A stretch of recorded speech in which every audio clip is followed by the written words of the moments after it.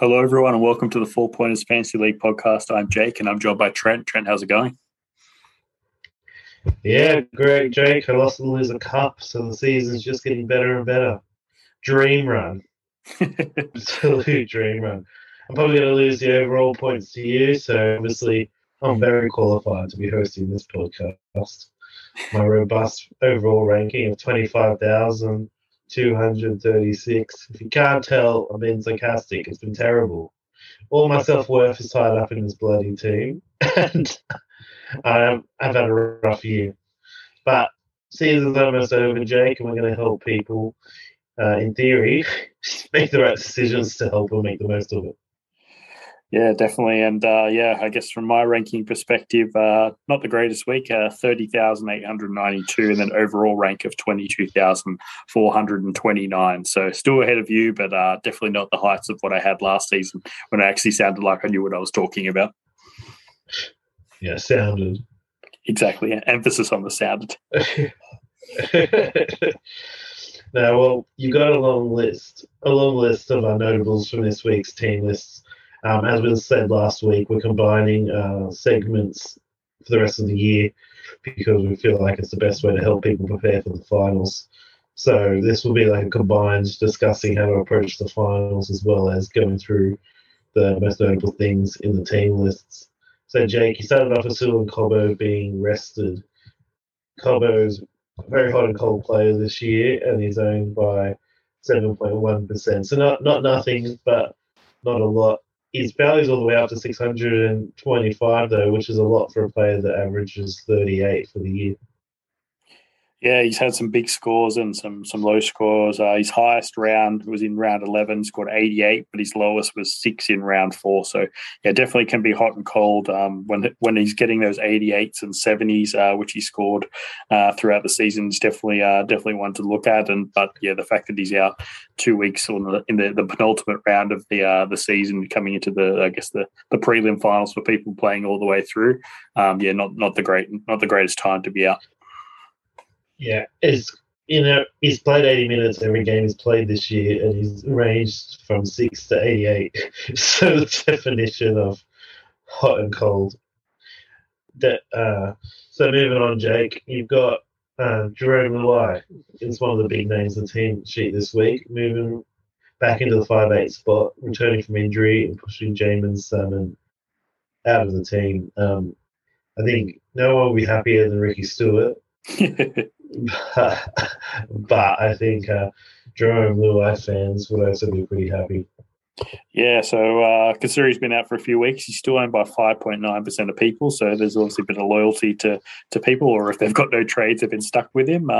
He's got a lower score of 18 and a high score of 71. So definitely an opportunity if he goes big to be one to look at. I think with the trade situation with people are out, I wouldn't be rushing to get him into your team. But for the people that do own him, it would be happy days.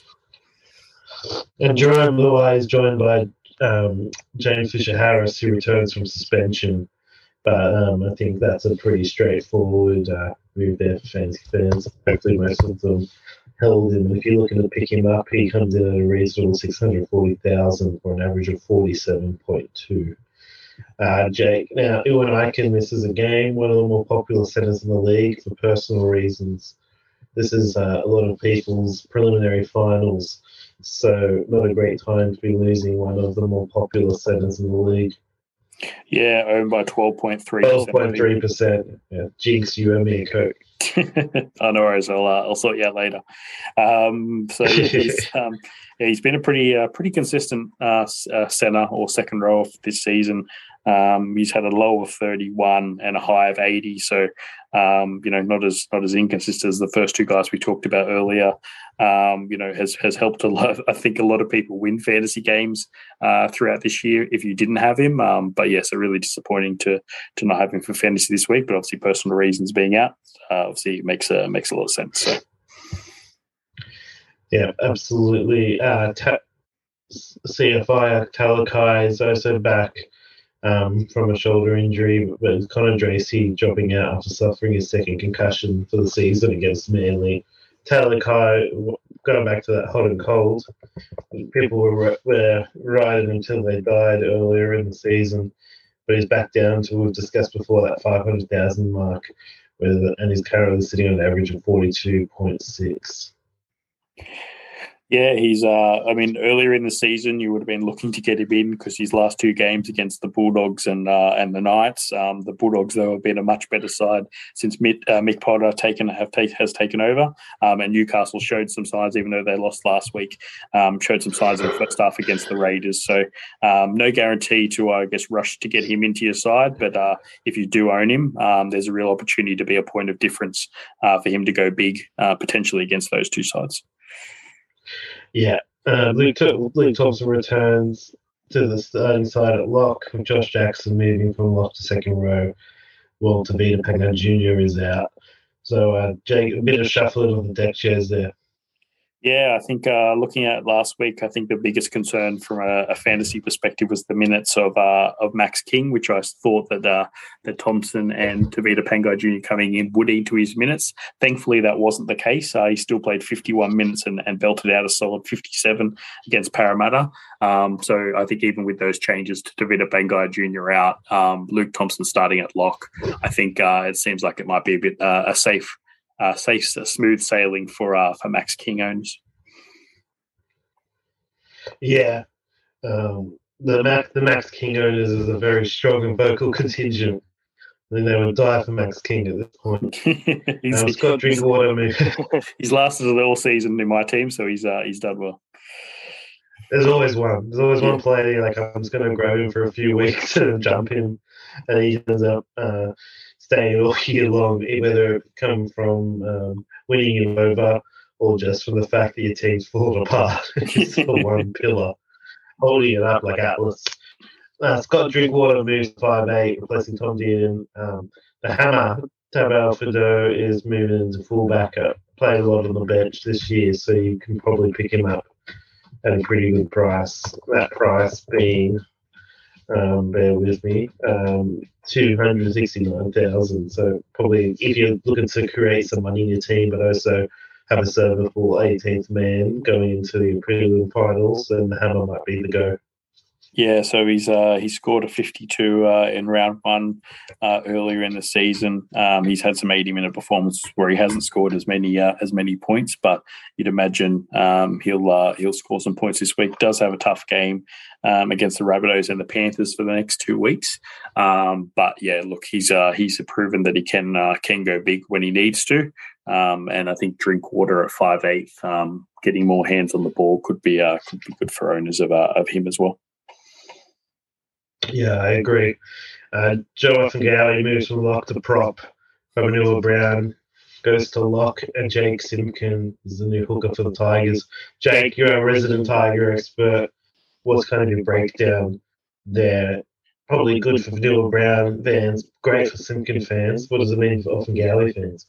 Yeah, I think that's going to be the biggest concern. Obviously, he's potentially played 80 minutes a lot of the time when he's played at lock. I think when he's dropped down to prop, he's played not as many minutes, played around the 50 to 60-minute mark.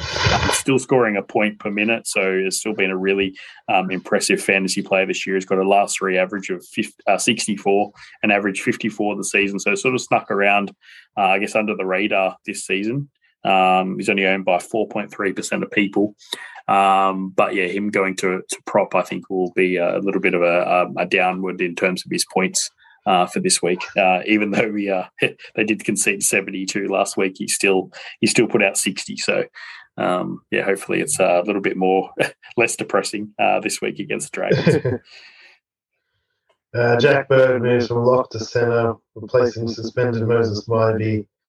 Jack DeBellin going into the 13. Jack Bird's been a popular choice all year, but probably not what you want to see going into the prelims. Him moving from the forward pack out to centre. He averages 41 for the year, coming off a strong 81 in their win against the Titans. Yeah, he looked pretty good. He managed to get 2 tries, which definitely helped that. And yeah, like you said, going out to the centres, less ball you'd imagine, and less tackling as well. So definitely not ideal. And I know there's quite a few people that had Moses Mbai when he got named at fullback for those couple of weeks. He's still owned by nearly 10% of people. So him being out will be a big blow for those owners as well. Yeah, know what you want to see. Cleese Haas joins the bench for his NRL debut.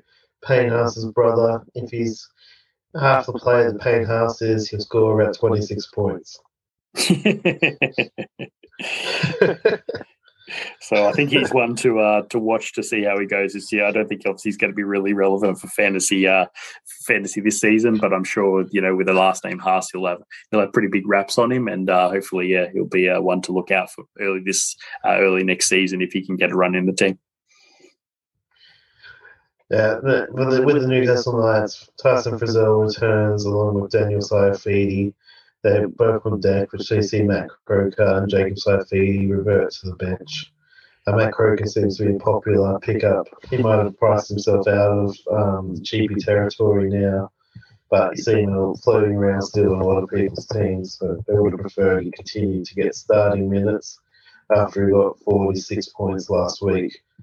I don't know how many Saifidi fans there are left, so shuffling those deck chairs, I don't know if that will affect them too much. But there's still a reasonable contingent of Tyson Frizzell fans that include myself, 3.8%, for a guy that averaged 47.9. So what you want to see going into the finals, having Tyson Frizzell return to your team. Not going to set the world alight, but good enough. Yeah, good bench player to fill out your team, and yeah, like you see, it could be a good point of difference in those all important finals games.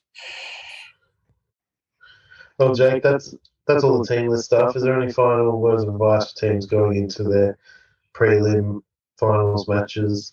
This is kind of the point where I've always felt that you just dump your trades. You've got 2 trades left, you use them, get to the grand final, figure it out. But to me, this is always the hardest game to win of the year.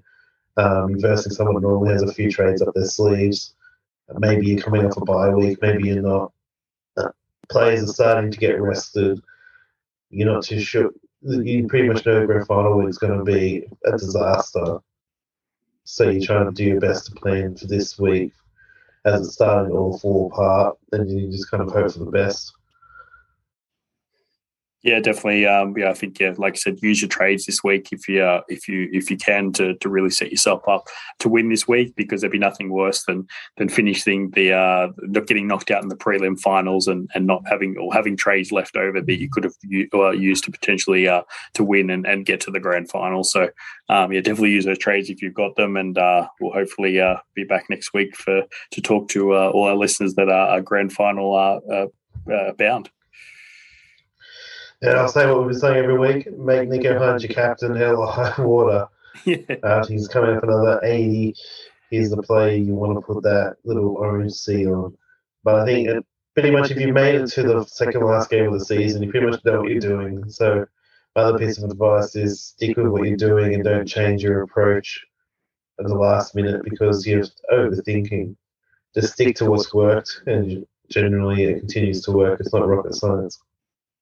Yeah, you've made a grand final this year, and I haven't, so you'd know all about it. Yeah, it was lose the cup, but yeah, it was lose the cup, but I'll take it. I'll take that compliment. All you did was make the finals like a loser. I made the loser cup grand final. That's what it's all about. It's all about that loser cup. It's all about that silverware. Yeah.